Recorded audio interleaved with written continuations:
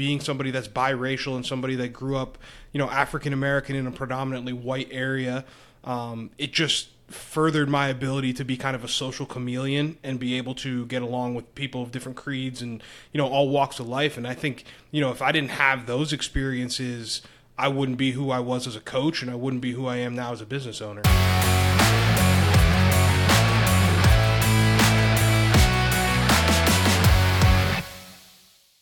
Hello and welcome to the Mindset and Self-Mastery Show. I'm your host, Nick McGowan, and today on the show I have Kitch, or otherwise known as David Kitchen. Kitch, what's up, man? How you doing? Oh, dude, I'm doing great, man. I'm fired up to be here. This is going to be a fun conversation.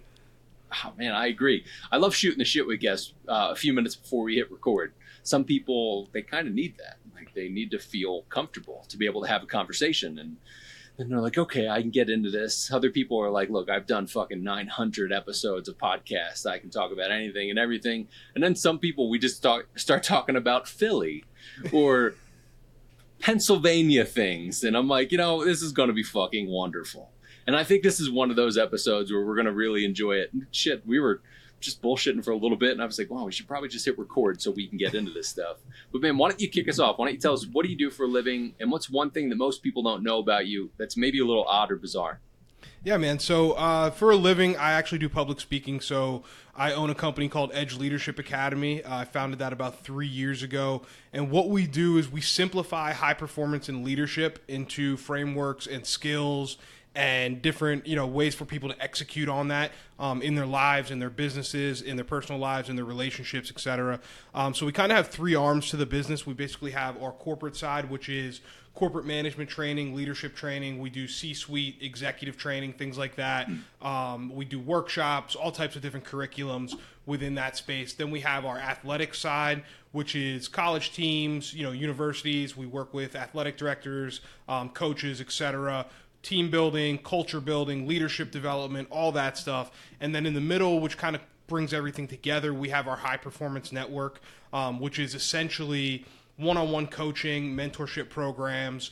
We do a cohort type leadership style trainings as well. And then we do a lot of high performance, like one-on-one performance coaching with entrepreneurs, professional athletes, CEOs, execs, different types of people in that space as well. So anything that has to do with leadership, culture, high performance, in one way or another, we do it. And then something that people don't know about me. So I actually lived in Europe for 6 months.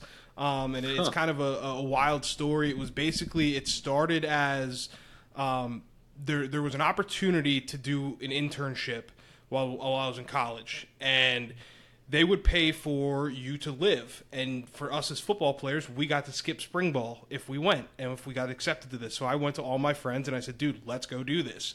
So we got accepted and we got to fly over to Europe, and we're there for 6 months. And we were doing an internship for a company called Husky Limited, I believe they were called. They were like an outdoors company. It's basically like the North Face. And they pay for you to live in Europe for 6 months, and they give you this whole experience, right, of traveling and all these different things. And then at the end, you have to go and present to their board. So you work for them. And so we got put on this project, and naturally it's me and like 6 other football players and then some other, we'll just, for lack of a better term, we'll call them kind of nerds, that were on the trip with us. Loved them to death. They were great people. We ended up being really close friends. But they took this project really seriously. The rest of us, we called it the Don't Stop the Party Tour. And so we were over there for 6 months, traveling, partying, doing all these things. And it ended with a presentation in Prague in the Czech Republic at their headquarters, where we got to present to their CEO and all these things. And basically we had to tell them whether we thought it was a good idea for them to expand into North America or to stay as a European company. And so we'd done all the market research and all this stuff. Now, obviously, we didn't do much of the background work. And the night before the presentation, we actually ended up taking everybody out on our team that was on our group and our team. We took them out in Prague. And I don't know if you've ever been to the Czech Republic or Prague, but it's party central. So we took all these people who were not partiers out with a bunch of football players, and we painted the town red, man. We had a night. Jeez. And we got back and we're like, dude, we have to present tomorrow morning and we don't know anything.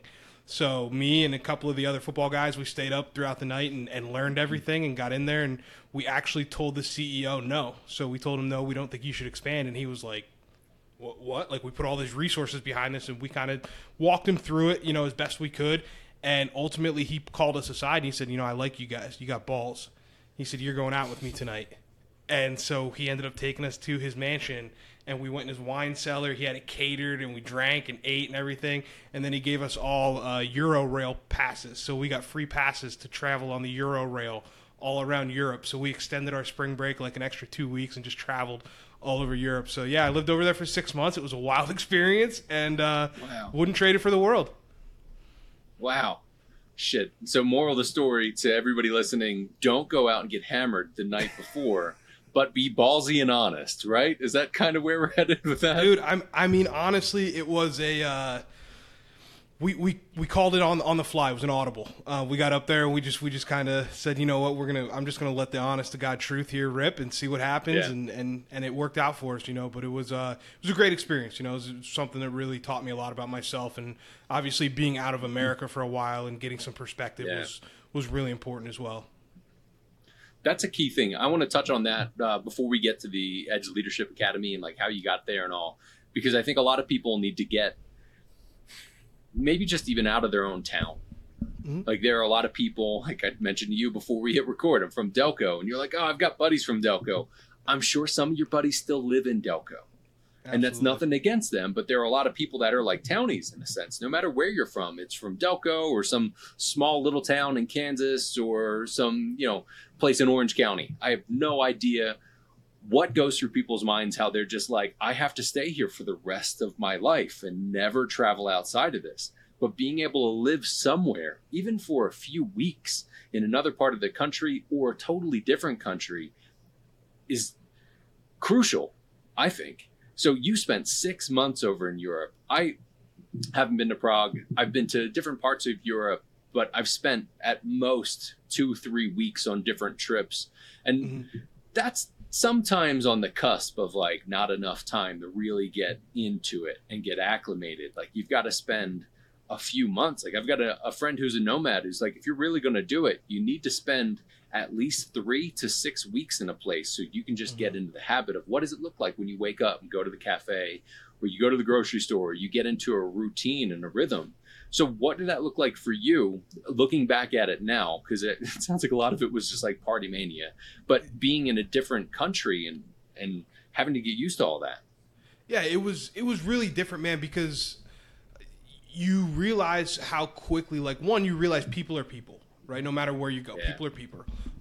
But you also realize how superficial and how surface level a lot of the United States culture is, and how we are not the center of the world, right? And even though we are raised to think that we are, and so being around the history and getting connected to things that were around, at the beginning of time, right, it is just completely different, and so I think it gave me so much perspective, and it gave me a deeper understanding of myself too, just being somewhere where nobody speaks the language and having to figure it out, right? And especially at that age, like 18 to 22, you're a knucklehead. You're figuring it out yourself.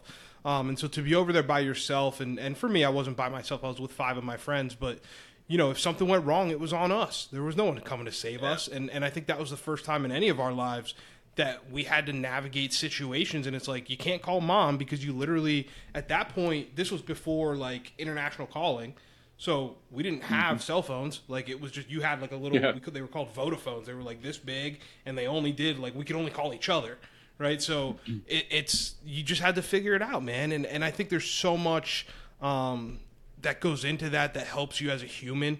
And helps you kind of come to terms with some things and spend some time, thinking and some time alone. And like, I lived all over the country after that because I was able to get into college strength and conditioning and be a college coach. And so every time I've gotten the opportunity to live somewhere different and live in a different place and really take in the culture, it just gives you a deeper appreciation for things, but it also gives you a deeper appreciation for home, and I'm able to look at my small town in central PA now and say, there's a lot of things that I'm proud of that I'm from there, and there's a lot of things about me that place gave me But there's also a lot of things that I don't want. And there's a lot of things that I do want to do differently. And there's a lot of things that I look at and I see that are wrong with my town and with my area and you know, in some senses, my country, right? And so I think you need that. You have to get out and be able to see the forest through the trees, and see the whole world. And so I always urge people, if there's an opportunity to travel, live somewhere else, like, go do it.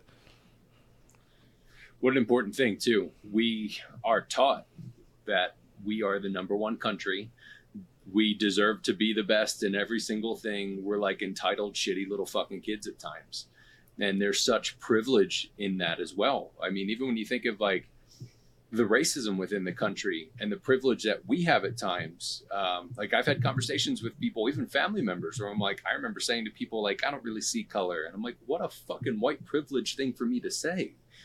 It's because I could not see that.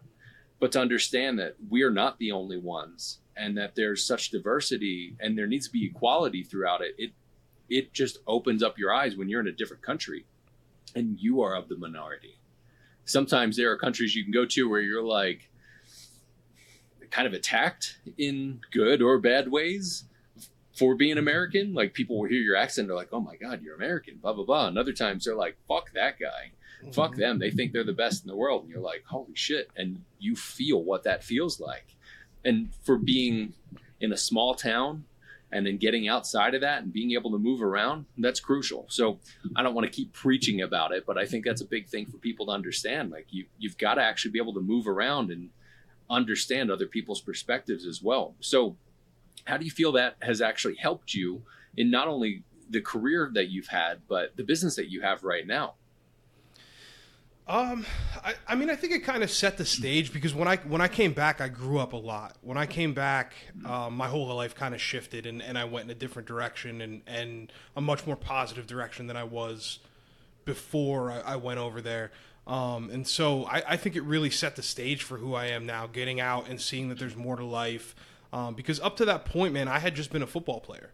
Like, I grew up in, I tell people it's like Friday Night Lights if you dropped it in Pennsylvania. Like, I grew up in a town that it's God family football. Like, that's what people preach. And so, you know, to get out and shed that identity and be able to say, like, okay, no, not only am I Kitch, the football player, but I'm also David. I'm also the student. I'm also this. I'm also interested in psychology. I'm also interested in these things. And so it really set the stage for who I would become later in life. And again, I think just that ability to learn to connect with people from different areas, different ethnicities, different cultures, all that stuff was really important, you know, and obviously being somebody that's biracial and somebody that grew up, you know, African-American in a predominantly white area, it just furthered my ability to be kind of a social chameleon and be able to get along with people of different creeds and, you know, all walks of life. And I think, you know, if I didn't have those experiences, I wouldn't be who I was as a coach, and I wouldn't be who I am now as a business owner. I'd love to talk more about that. And there are some ways I say this lovingly and jokingly. I am ultra white in certain ways because I am a Mick. My last name is McGowan. I'm Scottish, Irish, and English. And like, this is probably not as red as it actually really is. But there's a lot of red and gray in here. And I love to be able to get into that sort of stuff. Like I had mentioned just a few minutes ago, being able to understand that there's that privilege takes you seeing and being self-aware of that. But it's not always what most people see. Just like the whole American thing where you go to some other country and you're like, oh, I'm fucking American. Everybody should bow down to me. It's like, no, most of the world kind of hates us because of that egotistical bullshit fucking attitude. So talk to me a bit about that, being biracial and trying to see both sides of it. And did you feel pushed on one side or the other, or like kind of take that and run with it a bit? It was interesting, man. It was an interesting childhood. So like, I never met my biological father. So my father's African American, my mom's white. Never met my biological father. So I was raised in a white household, and we never shied away from it. Like, it wasn't like it was a secret that I was black. Like, I mean, obviously, like if you look at me, like, secret's out, you know, so the secret wouldn't have lasted very long. But, you know, it was never something that we shied away from, but it was also nothing. It was something that I wasn't really exposed to because I was raised in a white area. You know, the area that I was raised in was predominantly white. Now, my mom did a great job from a young age of like exposing me to black culture. and trying to make sure that I had those influences as best as she could. So whether it was making sure that I read things like Malcolm X and, Martin Luther King and Harriet Tubman and all, like I was consistently, my mom was making sure that I had some grasp of that side. But again, there was only so much she could do as a white female in a white area. Like, what are you going to do? So yeah, it was kind of an odd dynamic growing up. I like I said, was in a predominantly white area. I think there was only 4 African American kids on the football team. And so, that was interesting. And, not that the area was, I don't want to say it's backwards, but it's definitely a little bit older in times. And so I think there was a certain feeling of, you're different. Like it was definitely there that I was different. But because I was a football player, I think I had it easier than some of maybe the other minority kids. Because I think football kind of bridged that gap for me. And so I was welcomed into a lot of families and just relationships and the culture of the town because people knew who I was because I played ball. But yeah, I think there was always kind of this in-between feeling for me. I don't think I really got comfortable with my quote-unquote, and I hate to even say it this way, but the black part of my identity and the African-American part of my identity. I don't think I really felt like I had a say in African-American things and being able to say, I am black or I have an opinion about this because I wasn't raised around black people. And so I think it took me a long time, to really come to terms with that. And even like when I got to college, that was the most diversity I'd ever seen. And the university I went to was not extremely diverse, but it was more diverse than my high school, and then as I got into coaching and I got more around it and I came into my own as a man, and I was able to explore things, like that's when I think I really got comfortable with, like, I've always identified as an African-American man, but I think I didn't really, really embrace that and get really comfortable in it until much later. Wow. Such an interesting thing to be witness to both of those and understand from both sides of race, but also understanding that you had privilege of like, well, I play ball. I'm able to get into these different relationships or friendships or get welcomed into these homes, and you're just not get out of trouble. Kid on the street. Let's call it what it was. Yeah, I got out of trouble. Shit, man. There was things that I pulled that, like, if it was another kid with my same skin tone, I don't know that it would have ended that way. But the people in the town knew they needed me on Friday night. That's tough. That's got to be tough. How do you manage your mindset through that now, knowing that was the reason why you got out of certain things, and that there are other, like I keep thinking of like the show This Is Us, how even Randall had talked about how like he walks into a store and knows that the clerk's looking at him and he makes millions of dollars or whatever, and like that is just the thing that they have to deal with. I don't really have to deal with that. Sometimes I'll walk into a store and I'm like, I don't fucking want to talk to anybody, so just please don't even look at me. Like, I'm totally fine. Yeah, just looking. Where I don't have to worry about, well, are they concerned of me? And if you were kind of on both sides of the fence of that, and knowing that you had more of that privilege, there are people that don't, and they don't know. Like, I could walk outside, I could just get fucking shot. That's got to be terrifying. So how did you manage your mindset through knowing that you had a bit of that privilege, but also that you could have been on that other side of it? Man, I don't know that I was aware of it. I really don't. Like, Sure. I think it was something that I learned more as I got older. There were definitely instances where, I encountered some racism, and again, man, it pales in comparison to what other people have gone through, and it was something that I said, openly when everything happened right at the beginning of the pandemic with George Floyd and the social justice movement, and everything really popped off. I remember I was coaching at Georgia Southern University at the time, and I sat down with my one of my coworkers who was also a black man, and I said, what are we going to say about this? Like, we have to say something. We can't not say anything. And I think what I said at that time was that how people were always asking me, right, how do you feel? Like, that was the big question. Like, how do you feel? And it's like, I feel lucky that I never encountered anything to that extent. I feel sad that those things go on. I feel blessed that I was surrounded by a family that loved me, and a family that supported, both sides of my identity and who I was and what I was. And so, I don't know that I really ever did manage my mindset, so to say. I think I just, went through it. And now as I get older, and especially as went through coaching, and had the opportunity to impact young people and 18 to 22 year olds and even high schoolers at times, like, I think that there's a responsibility. I think I have a responsibility as somebody who had an opportunity, as somebody who had, certain guardrails in place in my life to be able to help me to be successful. I think it's my responsibility to continue to impact as many people as I can, and my responsibility to continue to show young men and young women, that maybe are of color or are of some minority. It doesn't have to be of color, but maybe they're just of some other minority population, whatever that may be, that there are opportunities and you can do it, and you don't have to be a statistic, and there are ways out.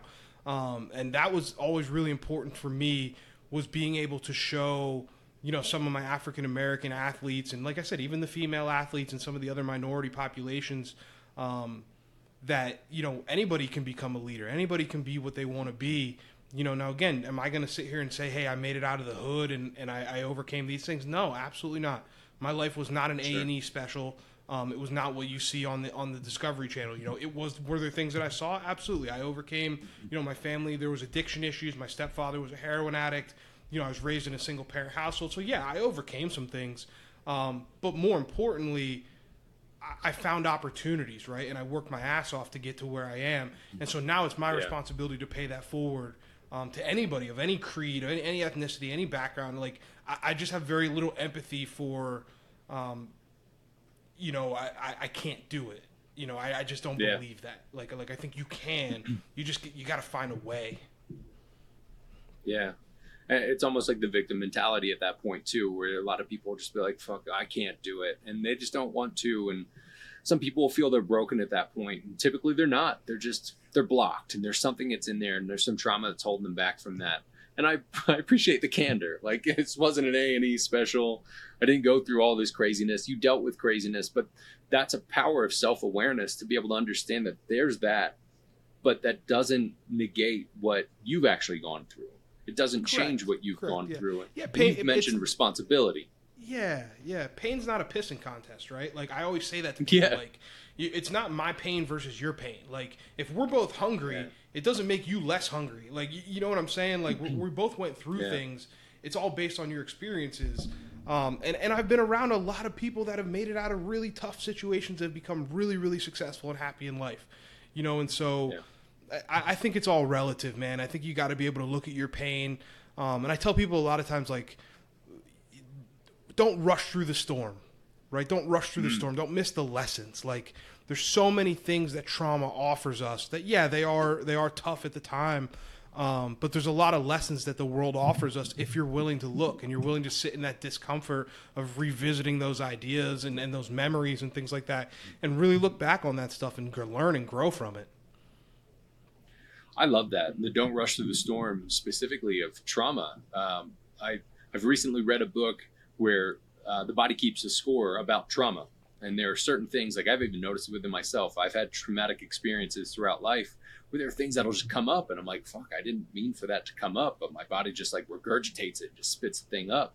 And then being able to do the work to be able to actually go through that, put yourself in that spot to be able to understand it. So what does that look like for you? And are there some ways that you've worked through that? Yeah, man, I've done a lot of work on myself, dude. I mean, I've been in therapy for years. It took kind of a rude awakening for me to go to therapy. So I guess we can kind of go down that rabbit hole and we can back up and tell that story. So long story short, I've always kind of been this quote unquote high achiever. Like, I've always wanted to be successful. I've always wanted to do certain things. And so I was fortunate to have a good career in coaching and have that build up. But what I never wanted to admit was that my past always had one hand on the steering wheel, meaning the fact that I didn't know my father, the childhood traumas that I did experience, the things that I did see. I never wanted to admit that those things were still part of me and that those things were still in my life. I never talked about them. I never talked about that stuff with my family. I never talked about that stuff with anybody in my life. The first 12 years of my life, if you ask any of my friends, is a mystery. They don't really know. Nobody really knows. It was like I just showed up at 12 years old and the first 12 years never happened. And so, long story short, basically what happened was the pandemic hit. and I started my new business. I started Edge Leadership Academy. I quit my job at a Division I school coaching, walked away, and I started this business, and it became successful pretty quickly. And so within 6 months, I was making money, and I was like, okay, me being me, I didn't know this at the time, but I linked my self-worth to my achievements. And so it was like, if I achieve more, then people will love me and people will care about me more and I'll feel more worthy.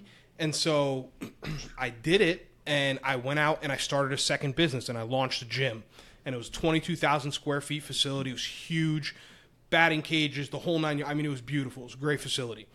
And I launched it, and it took so much out of me. It took so much out of me. Wow. And in the meantime, so I have my business, my Edge Leadership Academy. I have the gym. I'm going to school to get my PhD in psychology, so I'm taking psychology classes. I had just released my first book. I was working on my second book, and all this is going on at the same time.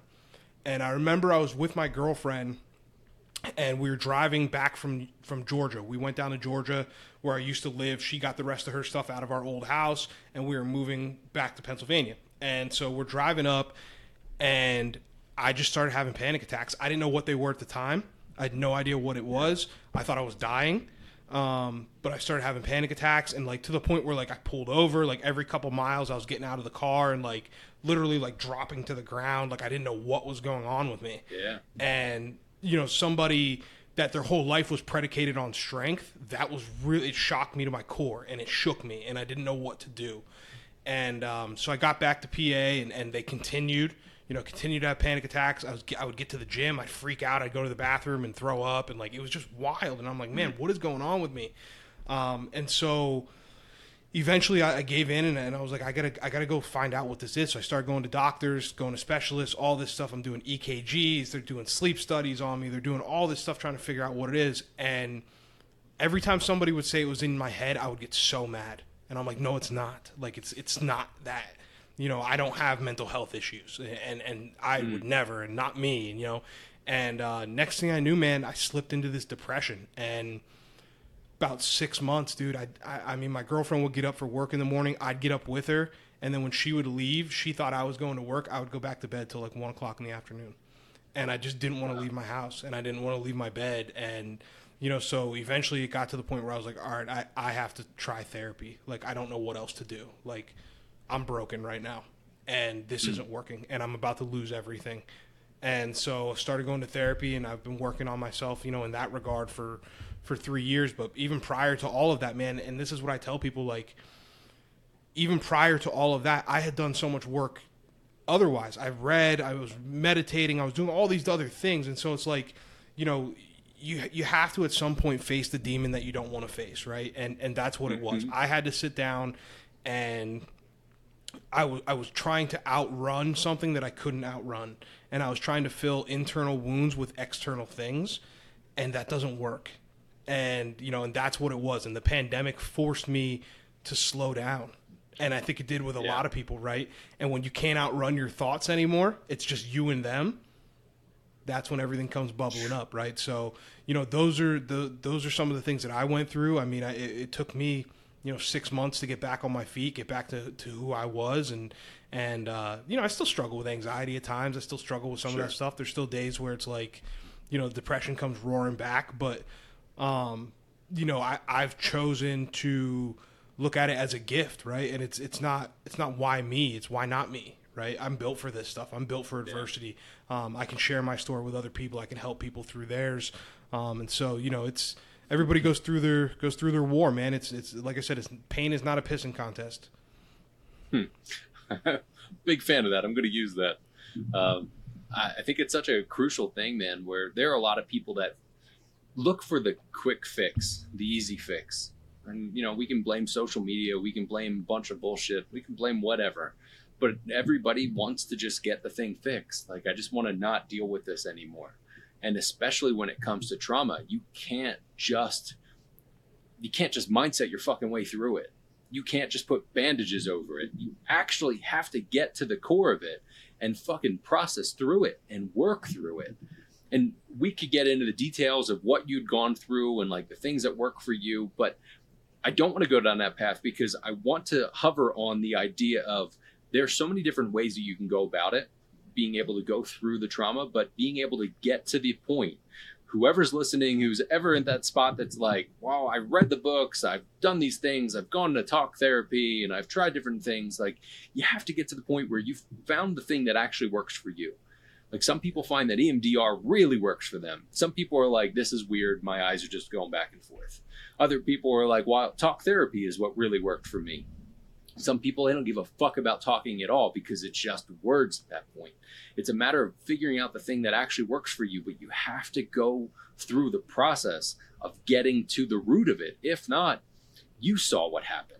I had a situation that happened to me in, I think, 2018 or 19, where I had a rash from the back of my knees all the way up to my cheeks. Like a just full body rash. And I remember going to like 5 or 6 different dermatologists when I could actually get the fuck out of my house. And they were like, well, whatever you ate, don't eat it again. Like, thanks. All right, so I'm going to forget that you're an asshole. And I told people, I think it might be a mental thing. And they were like, no. Like, I literally had 2 dermatologists. They're like, no way. No, it's definitely some allergic reaction or something. But I took it as I needed to slow down and needed to work through the traumas that I actually wasn't talking about. I was suicidal 6 months, maybe 8 months before that, and needed to work through that shit. So you've experienced that too, where you have to go back through and work through the traumas. But what do you do now on a daily basis from a discipline perspective to make sure that you're actively working on that and going deeper into the processing when you need to? Oh, dude, I have a stack. I have a stack. I call it my mental health stack. It's my non-negotiables. You know, and especially as an entrepreneur now, like, I have to do those things because they not only protect me, but they protect my business, they protect my relationships, they protect my whole family. You know, they protect everybody, because I'm not fun to be around when I'm like that, and I'm no good to anybody. You know, when I go into that place, like, because I kind of go in waves, and I'm sure you can recognize your own waves, right? Like, first thing that happens to me is I start cutting people off. And I go inward, and I go insulated, and I don't want anything to do with the outside world, right? And so I have to do things on a daily basis that keep me somewhat level, so that I can continue to pour into the world and try and give, you know, the value and the gifts that I have and give them to other people. And so I start bright and early, man. I'm a big morning routine person. I know some people like it, some people hate it. I like it for the reason that I think of it as a launch sequence, right? So if you look at, you know, Cape Canaveral and what used to be NASA, I guess it's SpaceX now, whatever. When they send a rocket into the stratosphere, they don't just open it and hit a big red button and say go, right? Like, it's turn this system on, turn this system on, turn this system on. And I think our lives have to be like that, right? So every morning I wake up and I meditate as soon as I get out of bed. First thing, get out of bed, drink water, go meditate. First thing, right? Because I don't want to deal with the world. You wouldn't go to war without putting your armor on. So why don't we put our emotional armor on before we go out and deal with the world, right? Instead, what do? We grab our phones and we dive right in. Like, no, man. Check in with yourself before you check in with the world. So the first thing I do in the morning, I wake up, get my water, I meditate, then from there I journal. And the journal prompt, some days it's whatever I need to get out. Sometimes it's just things that I need that are bubbling up that I need to get them out on paper. Sometimes it's a journal prompt from a book or, you know, something that I've read, whatever.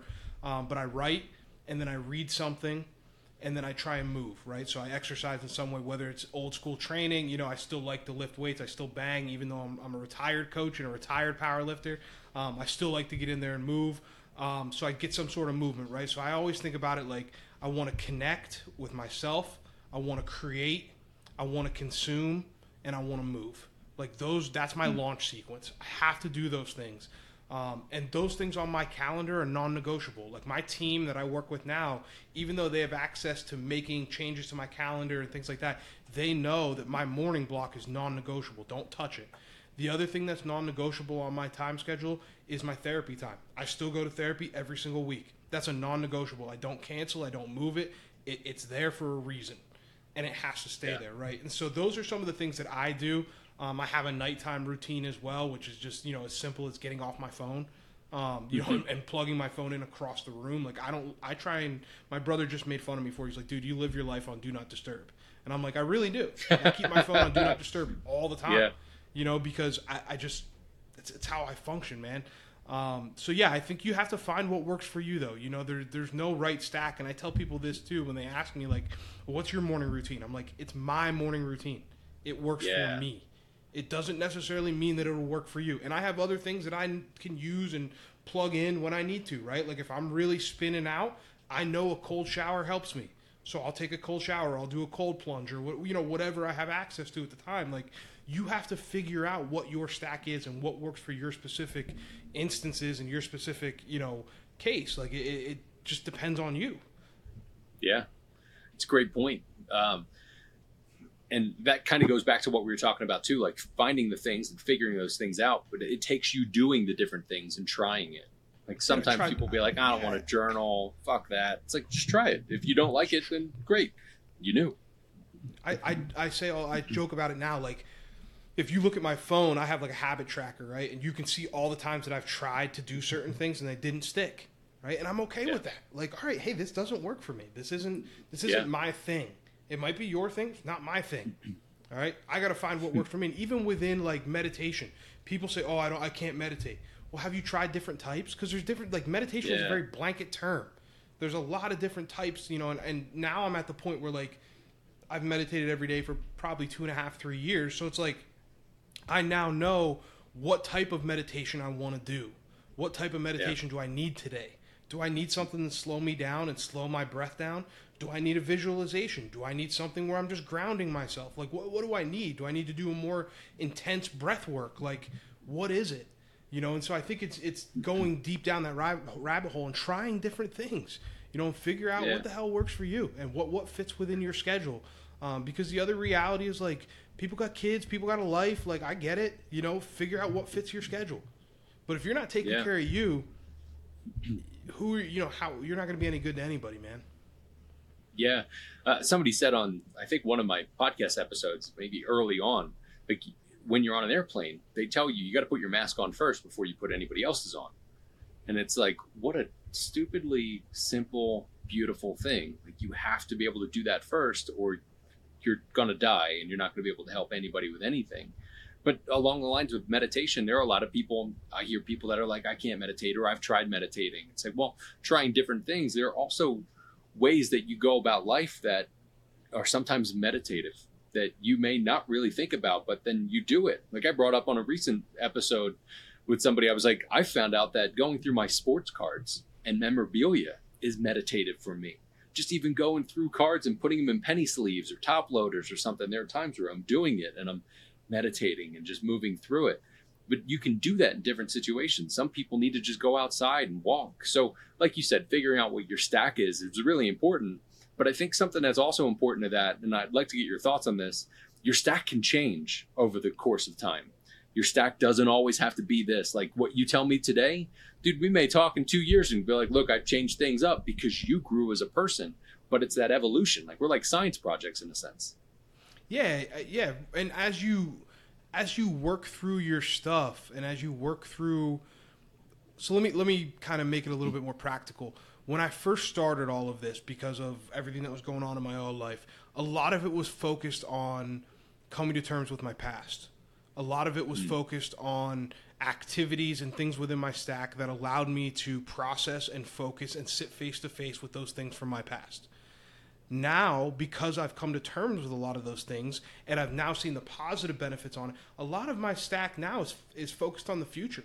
It's focused on positive things. It's focused on visualization of what I want. It's focused on manifestation of the feelings and the vibes and the energy that I want to put into the world. Not that I'm some hippie, but like setting myself in the right frame of mind to go out and deliver value to people, And so as much as meditation can be a tool for me to battle off an anxiety attack and to help me from slipping into a depression, it's also a tool for me to get psyched up to go out on stage in front of 5,000 people and rock the shit out of a stage. Like, it's the same, you know what I mean? It's a tool, but it's a different version of that tool, right? So that's why I think it's so important to have a toolbox that you can pull things from as the seasons of your life change. Like, I'm a big proponent of having your life separated into seasons and being able to ask yourself, what am I optimizing for right now? Like, what's most important to me right now? And then build a stack around that. Like, okay, this is these next 4, 8, 12, 16 weeks. I don't think going on beyond 16 is too good. I think you need to break it down to like 16 at most. But say I'm going to go 16 weeks. Okay, these next 16 weeks, I'm going to be optimizing for my business. I want to be as sharp as I possibly can in the business, and I want to push this thing as far as I can. Okay, I'm going to utilize a stack, and every 4 weeks, I'm going to measure the things that I think matter, and I'm going to see what outputs I'm getting from that stack. How am I as far as my empathy levels? How am I as far as my mental acuity? Am I clear? Am I focused? How's my energy level? Am I up? Am I down? Am I a roller coaster? What's going on? And then I'll adjust from there, right? And then if I'm trying to optimize for family, then my stack looks different, right? Because now it's like, okay, I need to focus on being able to connect with people. I need to focus on being able to be empathetic. I don't need to be as sharp. I don't need to have that edge, right? Now I need to be a little bit more loving. I need to be able to be compassionate. Like, you got to know what you're optimizing for in life, and then use the tools that are appropriate for that, right? And that, I think, changes, like, and again, to take that a step further, if I'm optimizing for business, well, then I'm going to train a certain way. I'm going to train it fast. I'm going to train fast paced. I'm going to get my cardio up. I'm going to become an entrepreneurial athlete so that I can go through those 12-hour days with great energy levels.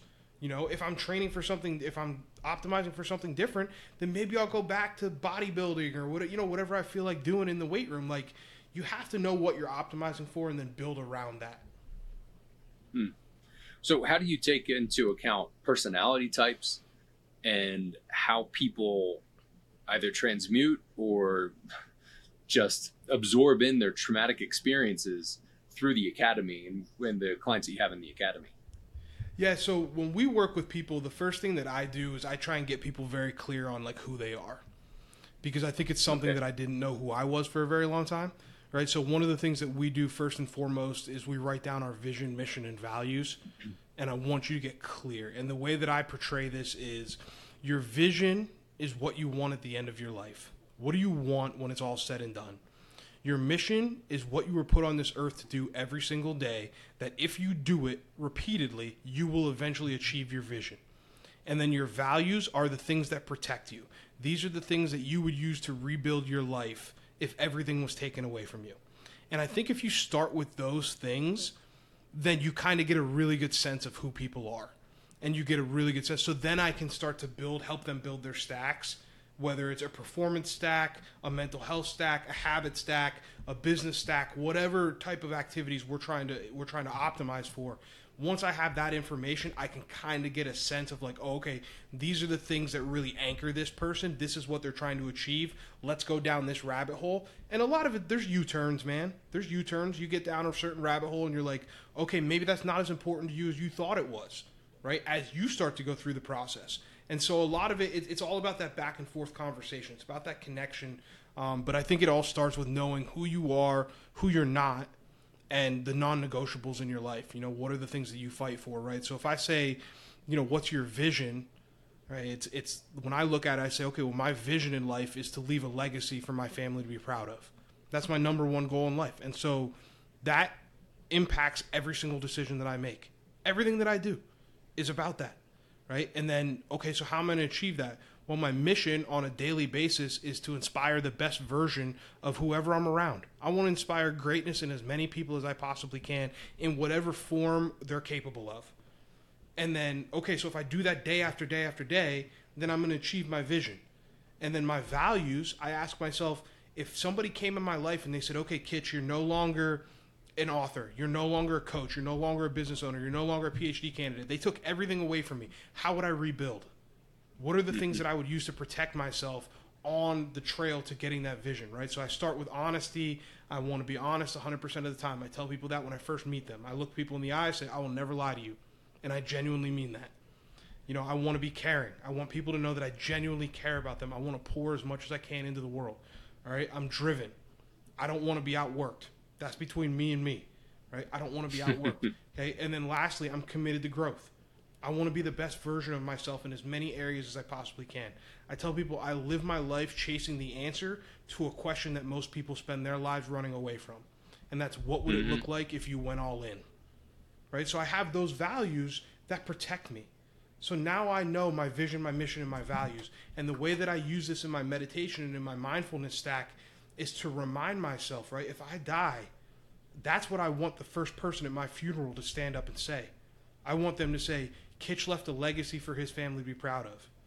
He inspired greatness in everybody he came across. He was honest, he was caring, he was driven, he was committed to growth. Right? And so that's why I start with that with our clients, because that's how powerful that sentence can be. It can literally, you'll never overthink another decision in your life because everything is very simple.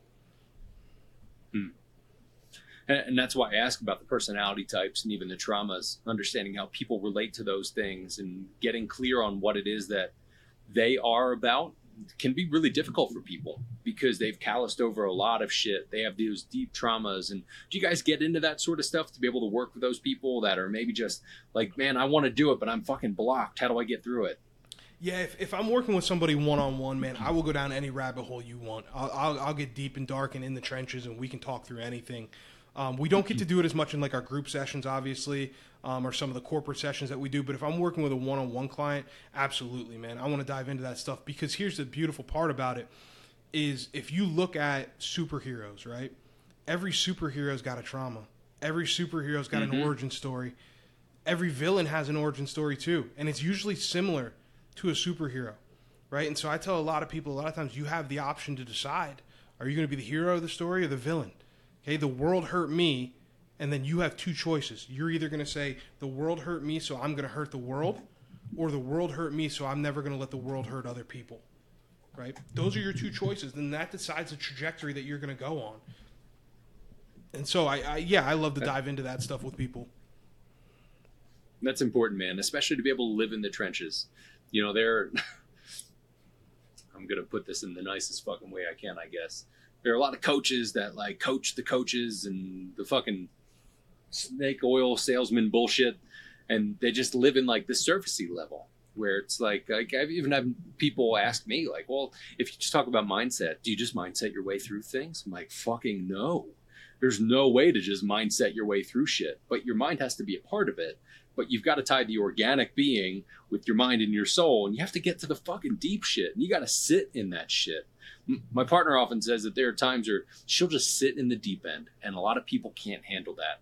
She'll just sit down there. And I've even asked jokingly, like, well, how do you breathe down there? She's like, sometimes if I don't, it makes it better. So, or, you know, something like that. You know? Yeah, no, dude. Being able to sit there. I had a mentor that used to tell me all the time, sit in the pressure and let it do its work. If you get out prematurely, then it was for nothing. Right? And so I think about that with like traumas and dealing with things and going back in my own life, like you sit in it and you let it be uncomfortable. Everything, you don't have to solve everything. And that's what we try and do as a society. We want to solve it so quickly. And we just want to breeze over it. We want to say, okay, it was this, right? It was that. All right, no, stop. Sit in it for a second and get past the initial emotional dump, and then let your logical brain turn back on. Because then you'll be able to appreciate it for what it was, right? So even as surface level as like, and this was a big thing that I had, I think I talked about it probably like 6 months ago. There was a big thing on social media about toxicity and everybody's a narcissist and this and that and everything else. And I'm like, okay, whoa. Let's slow down for a second. How many people here are actually assessing what they brought to the table and actually assessing what they brought to certain social relationships? Maybe you brought those traits out in somebody else. Maybe they were narcissistic, but maybe you enhanced it, right? Are you doing that work on yourself?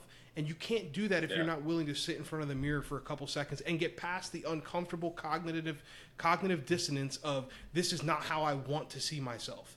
How you want to see yourself is irrelevant if it's not the truth. Yeah. It doesn't matter. So just sit down for a second, say, okay, hey, look, this is going to suck. This is really going to be uncomfortable, right? Like, let's talk about this. You think, and I say this to my clients a lot too.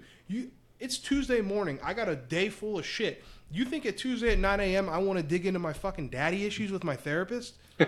Like, no, man. I got to close deals the rest of the day. I got to try and be sharp. But you know what?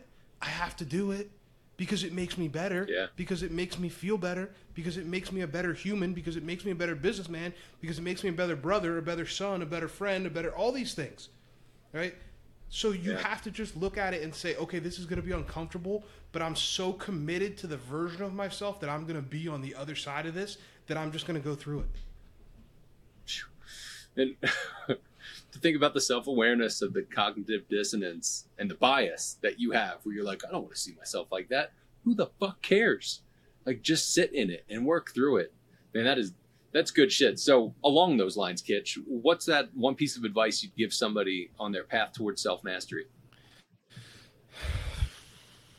I think I said it earlier, but like, don't skip the storms. Don't skip the storms. Like, don't fast forward through that stuff. Own your story.